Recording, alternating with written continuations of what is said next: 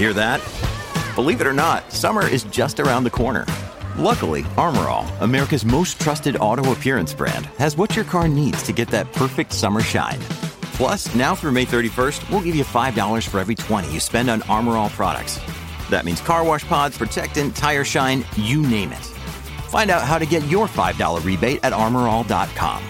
Armor All, less work, more clean. Terms apply. All right, good morning to you. This is Mike Smith. We got a terrific Friday morning show for you. Week 1 of the BC election campaign. We've got terrific coverage and analysis for you. Pleased to welcome to the show right now, leader of the BC Green Party, Sonia Furstenau. Thank you very much for coming on. Sonia Furstenau. Do we got her? There we go. I'm happy there we to go. be here. Sorry, unmuted. Okay, thank you very much for coming on. So much to talk about because John Horgan in this campaign seems to be attacking you guys almost on a daily basis here now, almost blaming you guys for the election call. He has said that the Green Party was being uncooperative in the deal that you guys signed, and this is what has potentially triggered this election, according to him. How do you respond to that? Because it's almost like every day he's pointing the finger at the Green Party now for causing this election.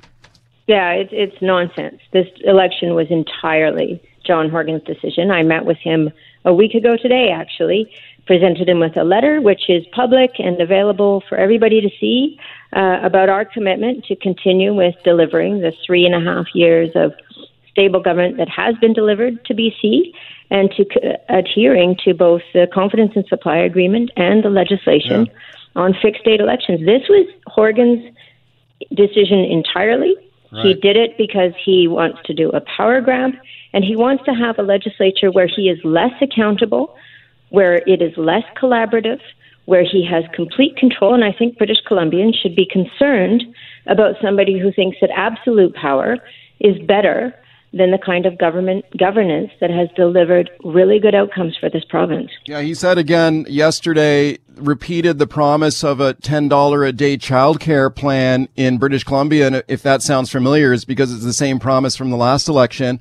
And he was asked, how come you haven't delivered on this? And once again, he pointed the finger at you and the Green Party. Have a quick listen to this. Here's Horgan yesterday. We took a step back, of course, because the Green Party would not support the $10 a day plan. Okay, so he says it's your fault. How do you respond?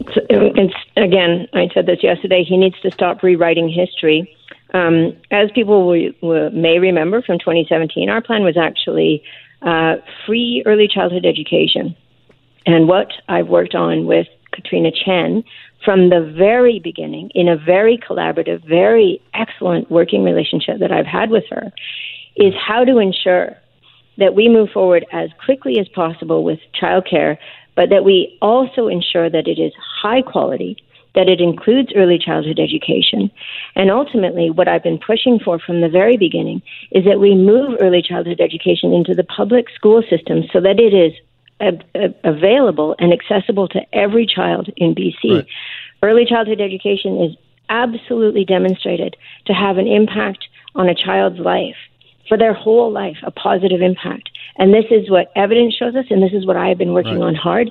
It is disingenuous for him to go back and try to rewrite history at this point when it is on the record over and over again that the collaborative relationship on childcare has been one of the hallmarks of the success of the confidence and supply agreement.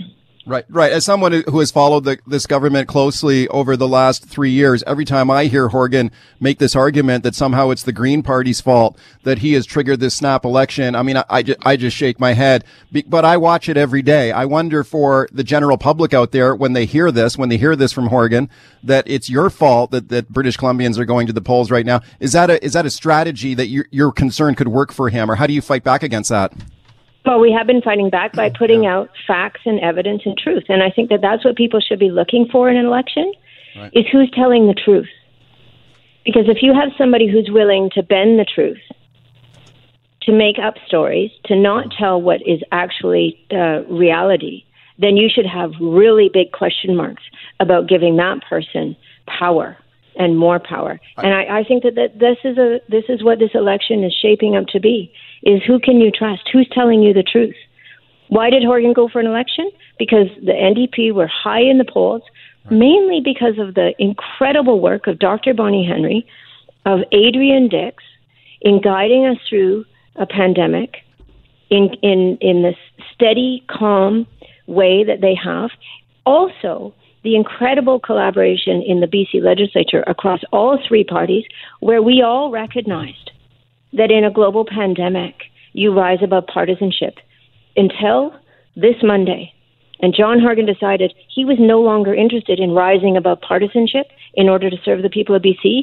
He was interested in one thing and one thing only, and that was a power grab for his party. And that is an astonishing thing to do when we have overlapping health crises. And he needs to stop trying to blame this on anybody, take responsibility, be accountable for his actions and his decisions, and start to try to present to British Columbians what he has on offer, which is what we are going to be doing. We have candidate announcements rolling out over the next several days, and we will be putting out our platform, which I think British Columbians will find to be incredibly exciting, because we can navigate through this very difficult time that we're in, where people are worried about their jobs and their homes and their kids, right, where teachers are worried, and we can start to make decisions that lead us to a place that feels more safe and secure and stable than the place we're in right now. Okay. And that is what we are focused on. Okay, speaking to Green Party leader Sonia Furstenau, you mentioned that you're still rolling out candidates. Last I checked, there was only 2 nominated candidates for the party, yourself and Adam Olsen, the other Green Party MLA. Do you think that Horgan did this deliberately to catch you guys unawares? I mean, you've been the leader of the party for what, like 2 weeks maybe? And I'm on day 11, Mike. Day 11. Okay. Yeah. So, I mean, is this part of Horgan's, do you think this was part of Horgan's strategy when he betrayed you guys in going against the deal that he signed with you with so much pomp and circumstance, that he knew you had a new leader, you had no candidates, and so he goes now and catches you guys unawares? Is that part of the strategy? Absolutely. And if you look at the last several weeks and months, you'll see that the NDP have been rolling out candidates, that this was clearly they were preparing and planning for this. And for them to cynically do this just days after they roll out the COVID recovery plan, which I think it's really important for listeners to hear this. The funding for that plan, the $1.5 billion, was agreed to by everybody in the legislature. Unanimous, every party. That's right. Yeah. And so this was all three parties coming together and saying, in a time like this, we're going to lean into ensuring that people have what they need. But for the NDP to then roll that out and then within days call an election after they've had a very supportive and collaborative summer session. A budget was passed. They had an agenda. It was time to move to get people taken care of, to get people back to work, to get small businesses supported, to ensure that young people find jobs. Right. I think this is really important, Mike. Yeah. Teachers do not feel safe in their workplace right now. Teachers are employees of the government, and they do not feel safe in their workplace right now. We don't have a Minister of Education in place. We don't have a Minister of Health in place. And teachers are saying, I'm worried that if I go to work, my health or the health of my family and loved ones is at risk. And we're hearing from schools right now that teachers are being laid off, classes are being folded together. We're getting bigger class sizes right now. And these kinds of decisions that were made, and now there's nobody to respond, be held accountable. I'm appalled that they've done this. What do you think of Andrew Weaver, your predecessor, the former Green Party leader, in the Globe and Mail this morning, basically endorsing Horgan and the NDP in this election? You know, all I can say to that is I don't understand how a climate scientist can endorse a government and a premier who chose to give $6 billion in taxpayer subsidies to the fracking industry at a time when we are in a climate emergency, at a time when Western United States is on fire. We were choking on the smoke from those fires for over a week. I can't understand. I am running as leader of this party because we need an alternative in British Columbia, because both of the other parties were absolutely content to vote in favor of giving $6 billion to the fracking industry. We were the only ones to vote against it, and we will continue to be the voices of reason and the voices in this province that say we owe to our children a better world. And we have to start working on that right now.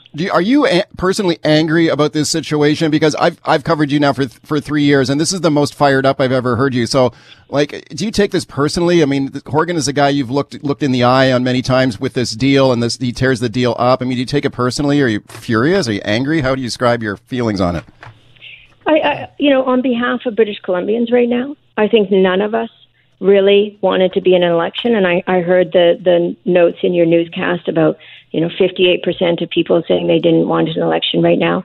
The fact that government could be in this moment working on the urgent crises that we need to be working on, but instead we're all on the campaign trail. And with mail-in ballots, the decision and the outcome will probably take a couple more weeks after election night.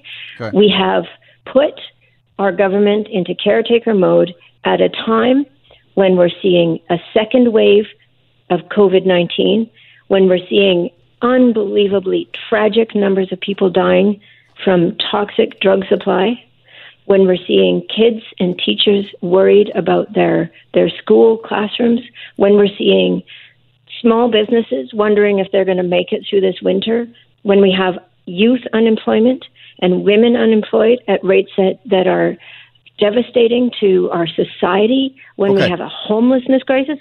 Mike, there was no shortage of things to work on. That's why I gave the letter to John Horgan last week to say, let's lean into this. I said to him, be bold, be courageous, be the leader that BC needs right now. He chose not to be, and so I am presenting an alternative to the kind of leadership that makes these decisions. All right, welcome back to the show. My guest is Sonia Furstenau, leader of the BC Green Party. Your calls to her 604-280-9898, star 9898 on your cell. Ed in Vancouver. Hi, Ed. Hi, Mike. I agree with pretty well everything that Sonia is saying, but my concern is if the election arrives and the Green Party has the chance to be the kingmaker again, are they going to put their votes behind the NDP party, or are they going to put them behind the Liberals? Because talk is cheap. If the Liberals are willing to meet many of your requirements to get the vote. Good question. Good question, Sonia. First to know, what if there's another minority? Would you back the NDP again? Yeah, Ed, it's a great question, and I think number one, we're focusing on the campaign first and foremost. But of course, after the election happens, and we will see what the outcome is, we can look at a wide range of options, and we can look to other countries. Minority governments are very common around the world, and there are a wide range of potential arrangements that can come out of that. What I will be focused on, absolutely, is how do we ensure that whatever arrangement comes out after this election, it puts people, health and safety, reviving our economy so that people are at the center of that economy, ensuring that we are building a future that is safer and more secure, and really recognizing what we owe to children in education, early childhood education. So it's about the outcomes that we need to give to the people of BC, and that's how we will determine how this plays out. There's no reason it has to be the same as last time. Let me play this for you. This is John Horgan in conversation this morning with Global News reporter Neetu Garcha, and they touched on this topic. Have a listen. And if that's the case, we'll work through it. We've demonstrated that we can do that. I'm asking British Columbians, why not continue working which through is it never right now, a bad then? Why is an election the answer? Because we've had disruptions through the summer, disagreements that have taken us off track. The leader of the Green Party suggested that she may not vote for the budget in February. So do we want to carry on to February and then find ourselves in an election, or do we want to now, in September, when we have the virus contained better than most provinces in the country, ask British Columbians a very simple question. Where do you want to go and who do you want to lead you? Okay, it's Horgan there this morning saying that you were prepared to vote against the NDP's budget in the spring. That would go against the deal too. Is that true? No, I again, in the meeting that I had with Horgan last week, I made it clear that we were committed to working with them and collaborating. We put a list of ideas together, and we were absolutely committed. So I really call on him to be honest with the people of British Columbia. Take responsibility. Own it. You called this election. You want people to make this decision. Own that decision. Be a responsible person. And then let's have a debate about who has a vision for this province and where we can take it. I look forward to that in the coming weeks. I look forward to really focusing on the future of this province and what we have to offer. And I think people will be very excited to see that they have an option in BC, not of the old style of politics, not of the old party games and partisanship, but of a party that is here to serve and protect the people of British Columbia. That is why I got into politics. That is why I ran for leader. And that is my commitment in this election and going forward. I serve the people of BC. Thank you for coming on this morning. I appreciate it a lot. Thanks, Mike. Talk to you soon.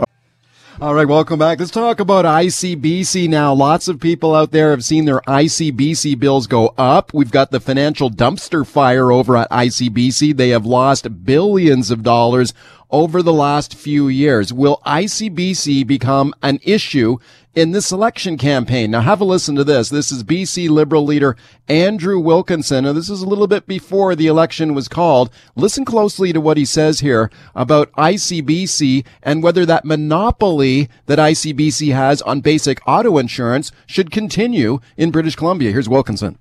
This is an ICBC invoice for $8,040, which is after a young person had a single accident and their bill went up from $3,700 to $8,000. We can't carry on like this. Let's get choice in auto insurance. Let's give consumers and drivers the chance to pick the coverage they want so that they don't get a bill for $8,000. Okay, choice in auto insurance. That's what the Liberal leader says there. He needs to be pinned down on this, on precisely exactly what a Liberal government would do here with the Auto Insurance Crown Corporation in British Columbia. Let's talk about this now, because I think it's an important issue going forward. Got a great panel for you. Aaron Sutherland is here. He's the Vice President of the Insurance Bureau of Canada. They represent the private insurance companies in the country. Aaron, thanks for coming on again.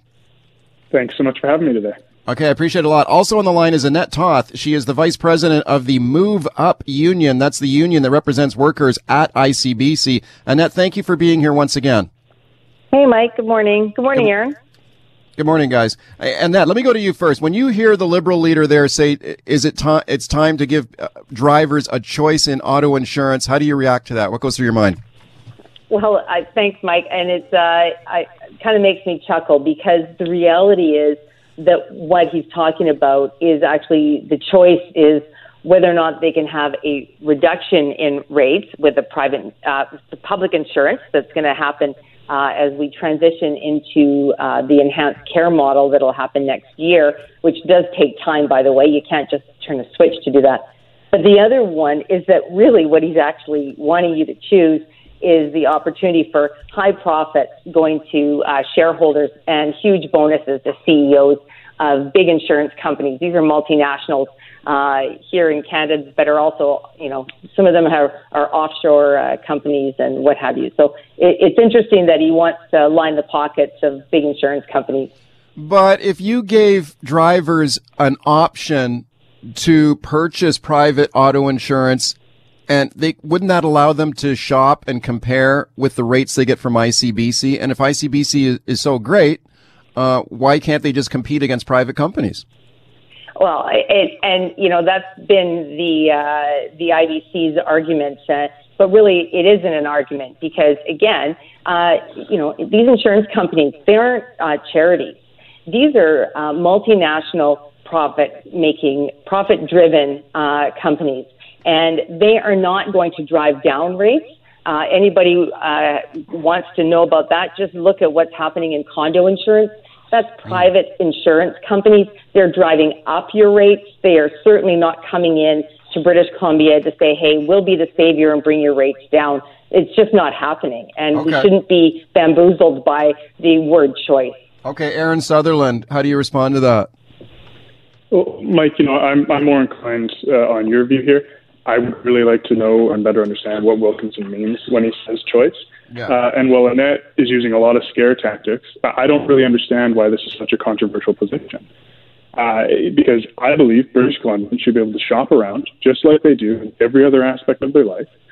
They should be able to shop around for their car insurance. And if ICBC is the best game in town in that scenario, so be it, and nothing changes. But if they're not, people should be able to shop around and start to find savings, because that's what this is all about. How do we start working in the best interest of drivers in this province, not in the best interest of ICBC and its union? How do we start fixing the affordability problem we have here? Because it's clear year after year after year, ICBC has failed to do so. We pay more for car insurance than anyone else in this country, and it's time we looked at all the options, and one of those has to be seeing if another company can come in here and sell the same thing for less. Okay, Annette Toth, you represent the workers there at ICBC. He says British Columbians are paying the most expensive auto insurance in the country. Is that true? No, absolutely not. In fact, but you don't have to take my word for it. It's the Consumer Price Index shows that that's the case. In fact, where there's private insurance, it's actually gone up the most. So I can tell you over the last 10 years, Alberta has seen, on average, a 171% rate increase. In Ontario, it's been a 111% increase. In Nova Scotia, it's been almost an 87% increase in rates. But the most affordable locations are where there's public insurance. And yeah, absolutely, our rates have gone up. I'm not going to dispute that. We all know it has. But there's a reason.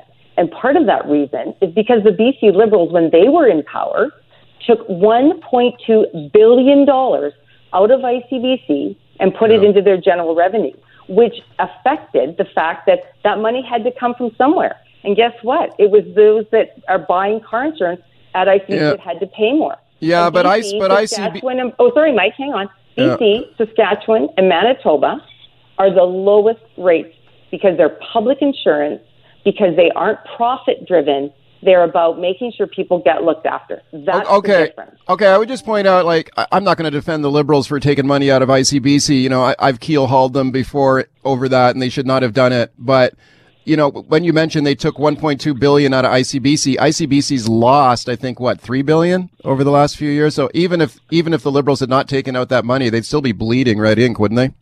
Well, for sure. And why is that? Because the issue is that the BC Liberals, when they were in power, had a report that said changes had to happen at how to make sure ICBC wasn't in the red, and they completely buried the report. They redacted sections, tore the pages out, and then just let things slide instead of dealing with the problem. Right now, the problem is being dealt with.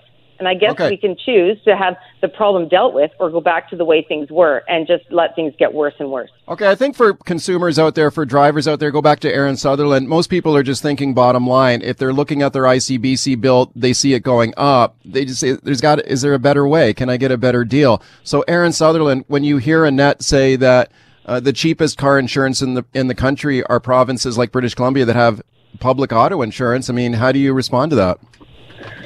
Well, look, Mike, I would go back to something this government has said, is that you simply cannot trust ICBC. Our rates are supposed to be frozen this year.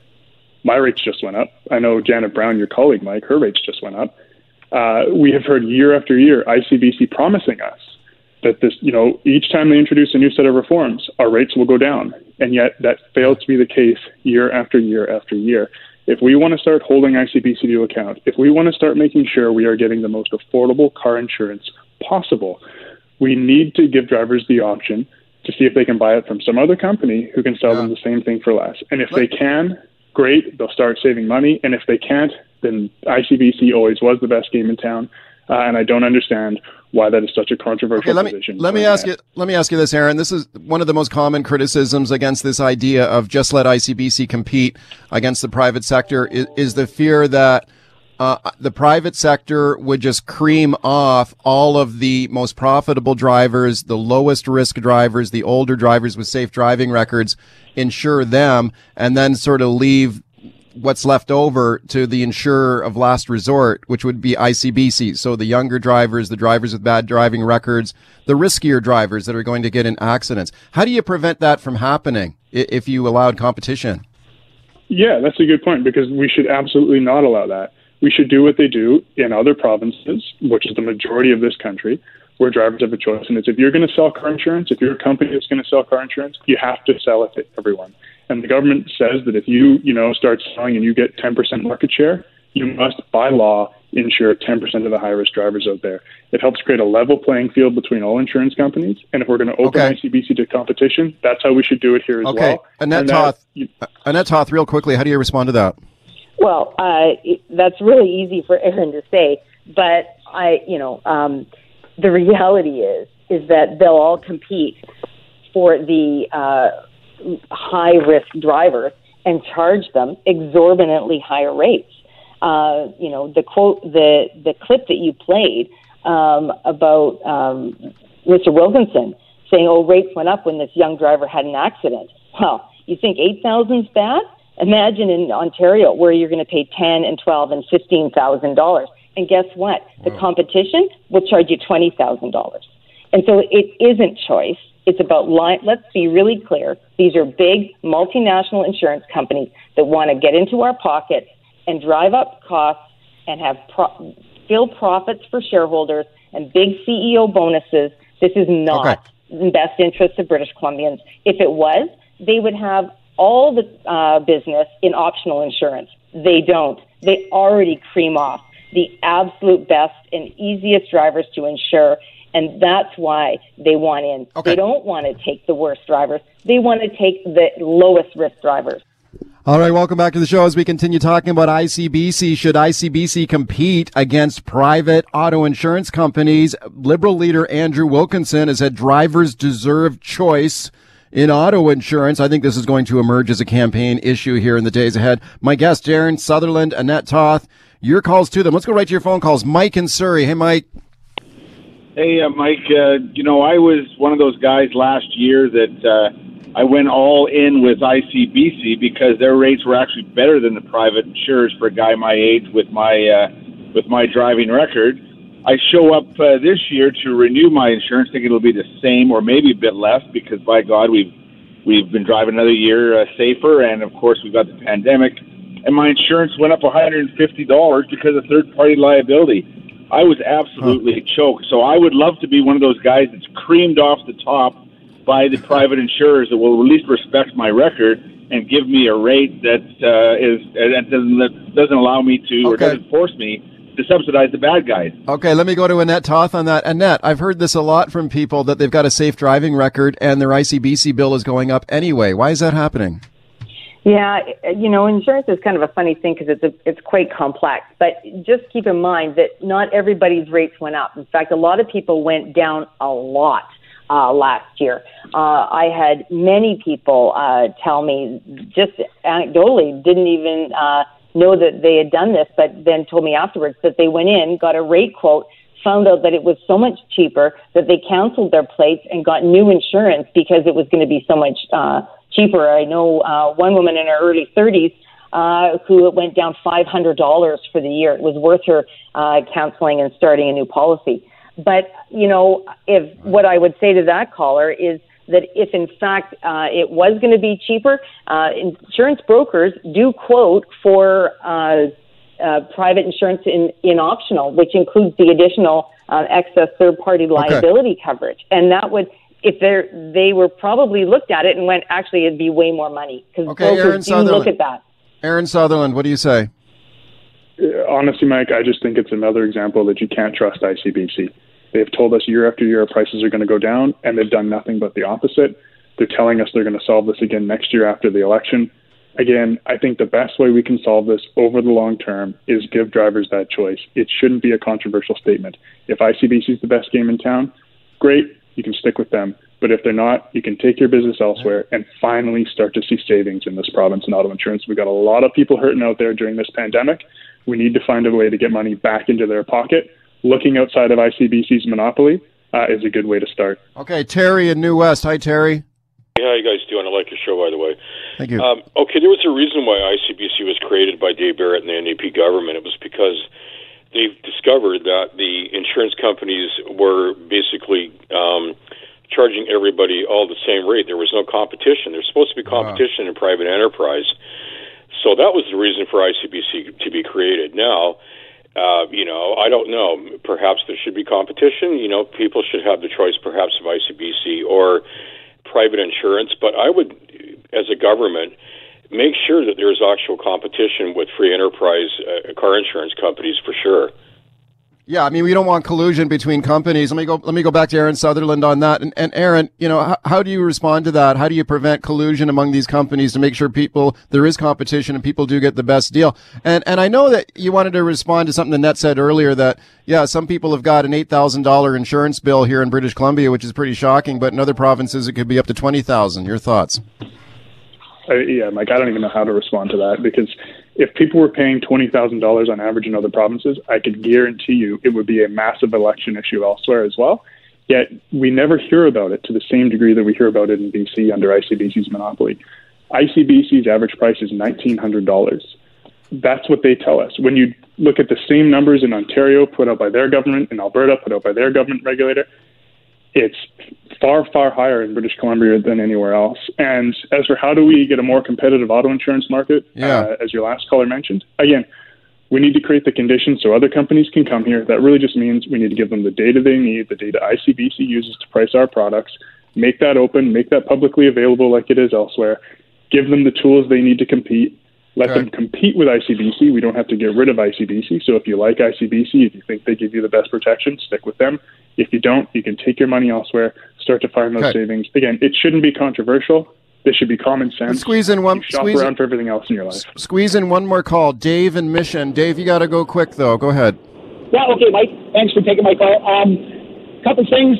Just give me one thing. Okay, well, ICBC also took money out of... NDP took money out of ICBC, and ICBC pays huge compensation and bonuses to their executives also. Okay, let me get Annette Toth's view on that. What's going on with bonuses at ICBC? You got 30 seconds to respond to that. Yeah, you know what? You're going to have to ask ICBC about that. My members don't get bonuses, so I can't. What about the executives over there? Pardon me? What about the executives? I have no idea. They don't talk to me about their wages and but I don't. Okay, Aaron, do you know real quick? My understanding is they've got rid of those.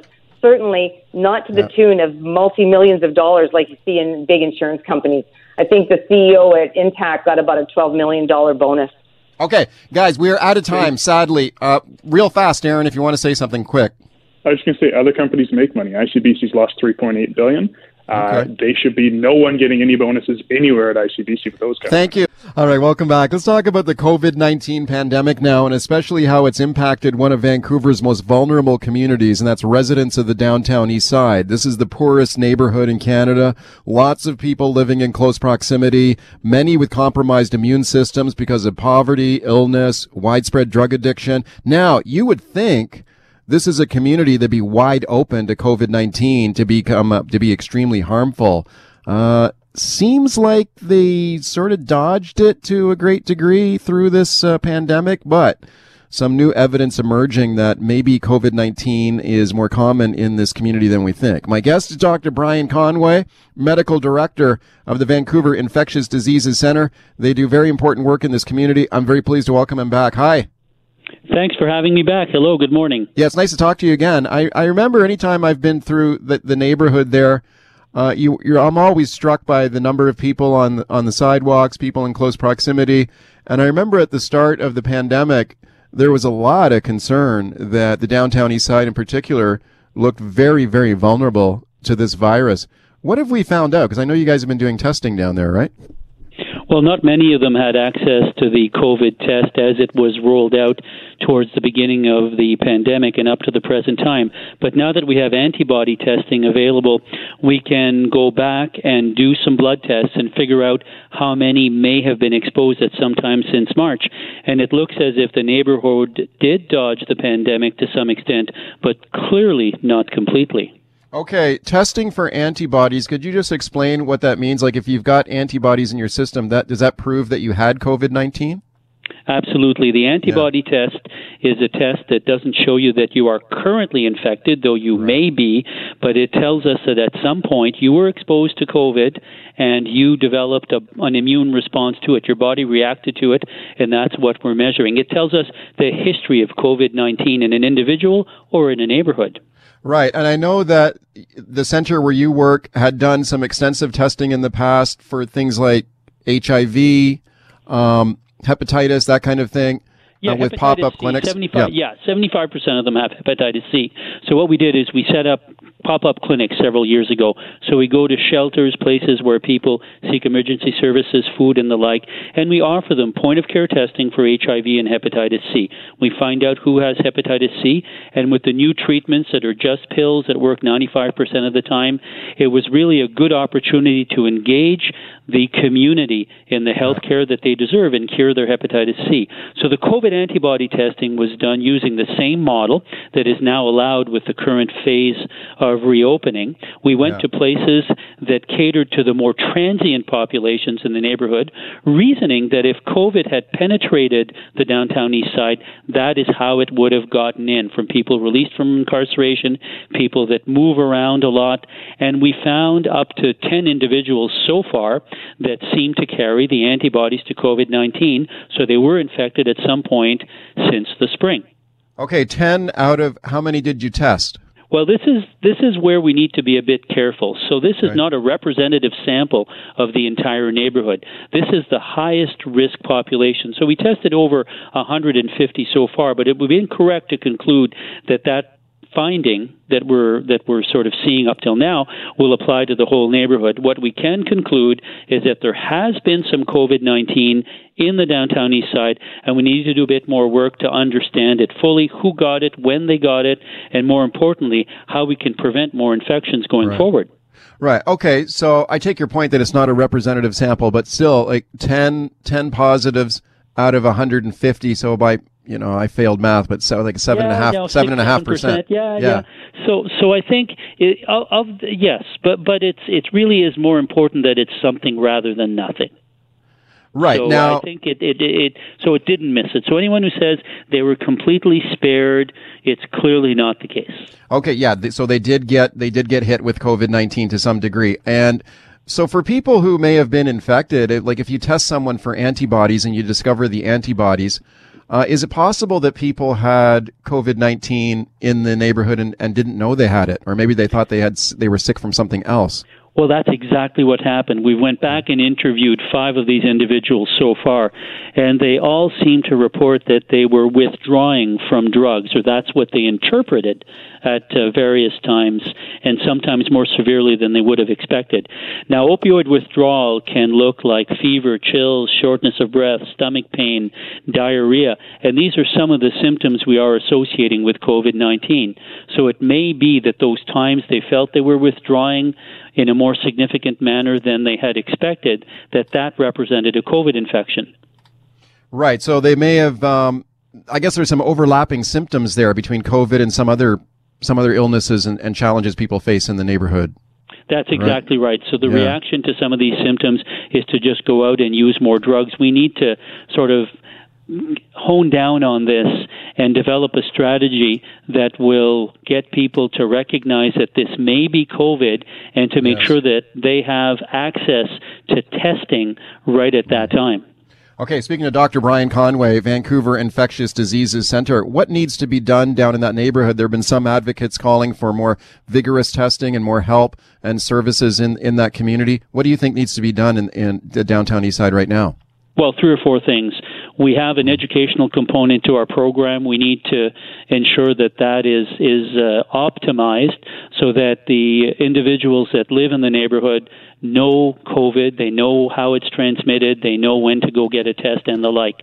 The services that they have had to help them over the past years up to the time of the COVID pandemic, many of those disappeared. We need to restore that to keep them engaged in care. We need to provide flu shots to them, and we need to design a system where they can get access to testing.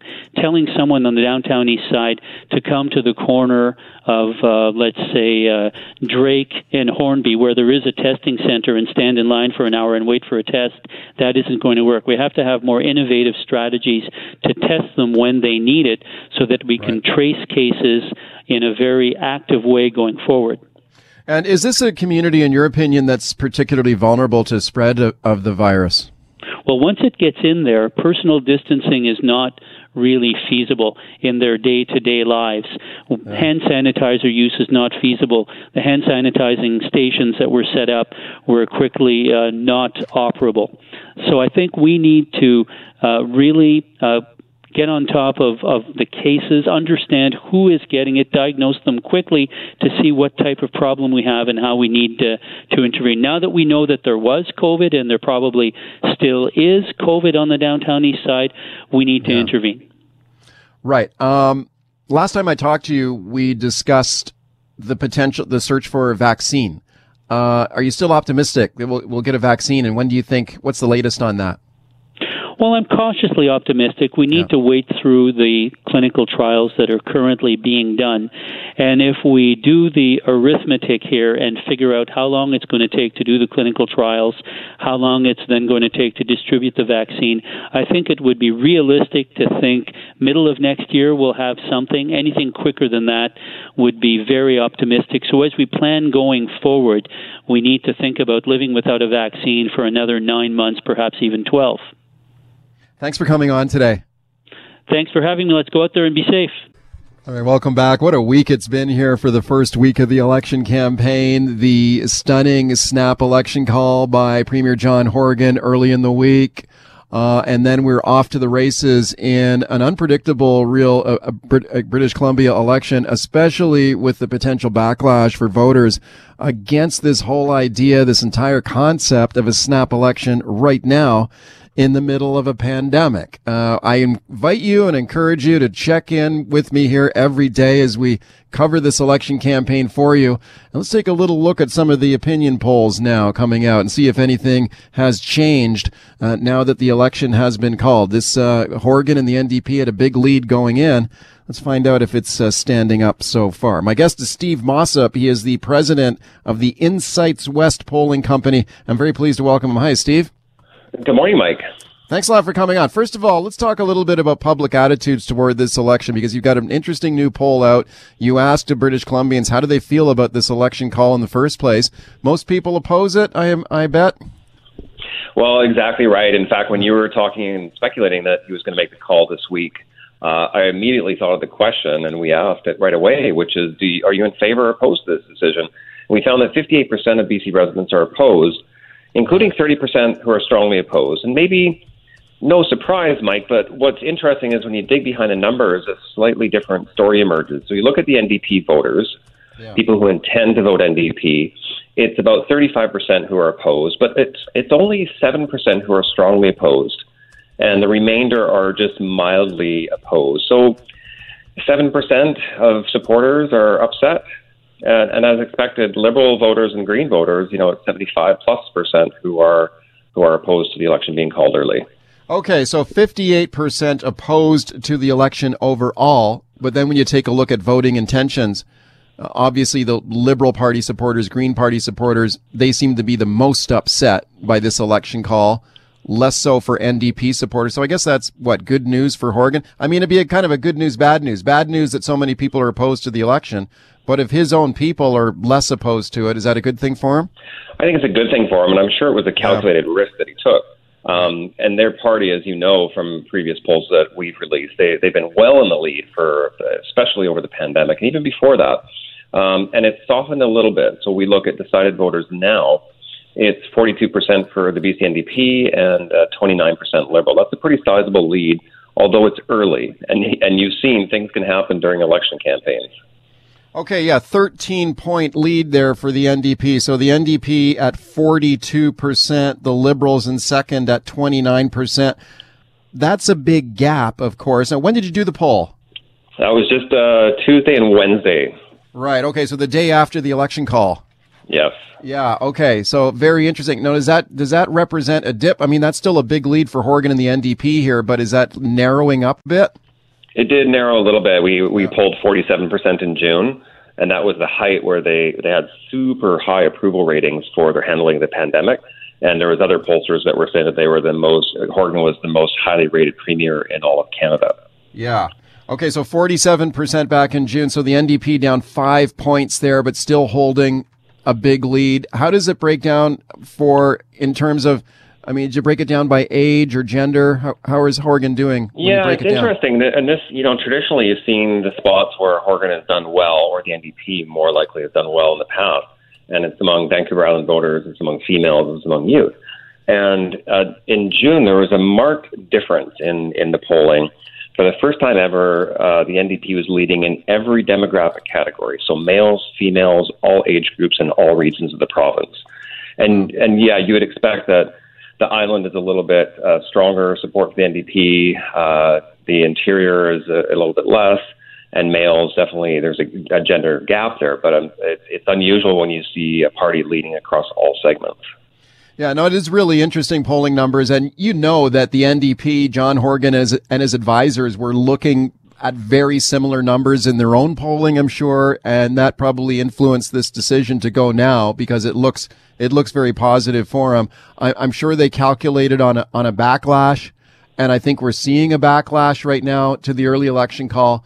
But they may have figured that they had such a big enough lead that they've got a big enough cushion there to sustain any downturn.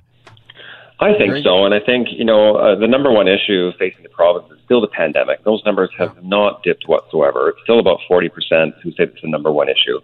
And then you look at other issues, even the opioid crisis polled, only 4% mention it as the number one issue. Homelessness, only 4%. So, it's a category that they're doing really well in, and it's not going to go away anytime soon. Maybe they're relying on those numbers as well. Okay, speaking to Steve Mossop, he's the president of the Insights West Polling Company. Brand new poll out here in the first week of the election campaign. John Horgan and the NDP still holding a nice lead here. They must be happy to see that. But I don't know. This thing is unpredictable. When you take a look, Steve, at the firmness of the support for Horgan, it's always interesting to ask people, okay, you say you support Horgan, but are you firm in your support, or are you wavering? Possibly you might change your vote. What did you find out? Well, that's a perfectly valid point, and there's two ways to look at it. One is the undecided vote. So early on in the campaign, we're seeing 18% who are undecided. So it's a manageable number, and that's usually a little bit higher in the early stages of a campaign. And then there's the vote intention certainty. So people who have said they're going to vote NDP, we asked them how certain. And we got 65% who say that they're certain for NDP, but we also have that same number for Liberals as well as the Greens and Conservatives. So it's really only about 7% across all parties that say that they might change their mind come election day. And usually we look at, any one of the party loyalists and ask, is there a difference in any of the parties? And we're not seeing that at this point. So nobody has an advantage over that. Right. So that could be another thing that may have reassured Horgan and his advisors here early on that they've got a big lead, and it looks like maybe a lot of their supporters will stick with him, even though some people may not be happy with this election. And obviously a majority of British Columbians don't want this election right now. But maybe for Horgan supporters, they might be willing to vote for him anyway. And where the gap might close, Michael, is in the undecided. So the 19 or 18% who are undecided right now, half are leaning to the Liberals and half are leaning to the NDP. So it's not split, as the voter intention split is. So if those people end up going more Liberal, they can definitely narrow the gap. And it's a long election campaign, so things can happen. Let's talk a little bit about some of the potential issues in this campaign. And I know you measured public support on this too. It seems like the first week of the campaign, there's been a lot of talk and pressure on Horgan for calling the election. I think that's understandable. People want to know, why are you doing this? You're breaking your promise not to call an election. But let's talk about some of the issues, though, that are important to people in this campaign. What did you find out in your polls in terms of the top of mind issues for voters? Yeah, the top of mind issues, as I said, was 40% are saying it's the number one issue, COVID-19, and that's actually up a little bit from June, so it's not dissipating. The economy and jobs is a distant second place at 15%, and housing prices, which were really number one for about 4 years, is down now to 14%. And then there's maybe not small, but there are issues that are mentioned by far fewer. So the environment is still up there at 7%, healthcare 5%, homelessness 4%, opioids at 4%. Any one of those can blow up as an election issue, as you've seen in the past. Yeah. So just because COVID is dominating the headlines doesn't mean any one of those issues can surface and be a tripping point for the NDP or for the Liberals to try a different approach that may engage voters. Steve, some interesting numbers. Thanks for coming on today to talk about it. You bet, Mike. If you have a sec for one more thing, Yes. really interesting point is Yes, that please. if you look at the intentions of people to vote in person versus by mail, we see a measurable difference where Liberal voters are going to show up in person and NDP voters, 15 points more, are going to mail in. So we could be faced on election night with the prospect of an undecided outcome. Wow, because we are going to be counting the in-person votes first on election night. The vote by mail votes will not be counted until later. So if Elections BC, I thought was saying like 2 to 3 weeks. It might take. Right. So if you have a larger percentage of NDP supporters voting by mail, could we get a result on election night that maybe looks like it's favoring the Liberals, but the NDP potentially catch up once they count those mail-in ballots later? It's almost a USA scenario in our own little corner here, isn't it? Yeah, that's fascinating. That's like an interesting wild card in this whole thing. Steve, thank you for coming on. Thank you, Mike. All right, welcome back. Let's end the week on a happy note here. It is a new baby orca born to British Columbia's threatened southern resident pod. And let's talk about that now with Kelly Balcombe-Bartok, Communications Director at the Pacific Whale Watch Association. Hi, Kelly. And good afternoon. And you just made me smile, just thinking that you're right, ending the week on a high note. Yeah, everyone loves these whales. These are iconic animals, and everyone loves them, and everyone wants to see them do well. So this is happy news. Another baby here. Okay, Kelly, tell me the good news here. So when was this new whale born, and who is the happy mom here? You bet. Well, it's not even 24 hours old. It was seen just yesterday afternoon, just a few miles off the Victoria waterfront. It's a new baby to J41, and so we're kind of excited, that we've got, and J41 is Eclipse, by the way, for those that follow the name. But we're real excited that this is the second calf in the southern resident community this fall, and the first one born in early September. So, yeah, 2 babies in a month. Okay, I was reading that the birth of this baby orca was actually witnessed by some naturalists and some very lucky whale watchers. What happened there? Absolutely. So Talia and Leah were on their way back from watching some humpbacks on the Orca Spirit Adventures vessel that they are both professional naturalists aboard. And they saw the lone female, and as they approached to sort of just, determine who it was, they witnessed this amazing behavior of the mother, of the female, who was later identified as J41, basically dive for a long period of time and surface with a baby whale on her rostrum. And after several pushes of the baby, she started taking breaths, or it, I can't say he or she, it started taking breaths, and they literally witnessed them swim off together, and the photos show it. Oh my goodness, isn't that awesome? Now, did the experts know that this particular whale was pregnant?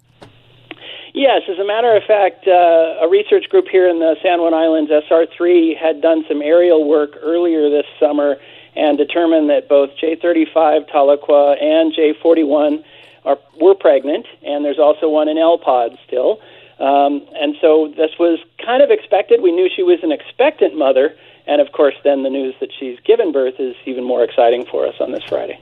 Okay, that's pretty awesome. Kelly Balcombe-Bartok is my guest, Pacific Whale Watch Association. So Kelly, as you mentioned, that this is the second bundle of joy we're welcoming here in this threatened pod of orcas here, because we had the earlier birth of another whale to the mom. That people will remember that story of the whale that gave birth to a stillborn calf, and she carried that baby around for what was like 17 days? 17 days, the tour of grief in 2018. Yeah. I was witness to that, and one of my photographs actually went worldwide.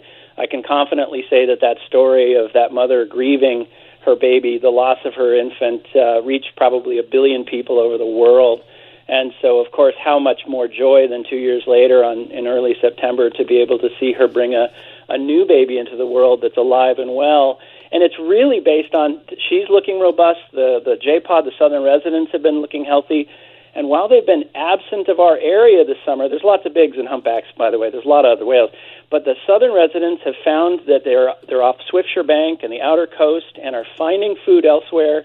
And this year, at least, it looks like there's a lot of food because the whales are looking healthy. And so these two new babies have a real good chance at survival. Okay, that is very encouraging and great to hear. We've just got a minute left here. Of course, these are whales that have gone through some difficult times, a threatened population. Their numbers have been kind of steadily declining over the years. You were mentioning that it looks like they're doing better. They focus on Chinook salmon, though, right? And we've heard that the salmon were having a bad year. Where are they finding stuff to eat? So they're going elsewhere where the salmon are, and that's exactly right. They are the presence of the whales and the health of the whales is directly correlated to salmon. Yeah. When there are good years for salmon, there are good years for whales. And this last month, for example, over the summer, there were no southern residents in the area in May, June, or August. And if you look at Albion fisheries, there was a spike in July and a real nice presence of J-pod the last few weeks. You look at the Albion fisheries, and the spike of salmon show up in July and September. So when the fish are there, the whales are there. And so that's kind of what gives us some real hope right now. But they are having to go elsewhere to find it, and that's kind of where they used to be in the southern waters here, and now they aren't as often. They're going to the Swiftsure Bank and to the north end of Vancouver Island and finding food elsewhere. All right, great news. Great way to end the week. Kelly, thanks for coming on. Absolutely. Thanks for having me. Have a wonderful weekend.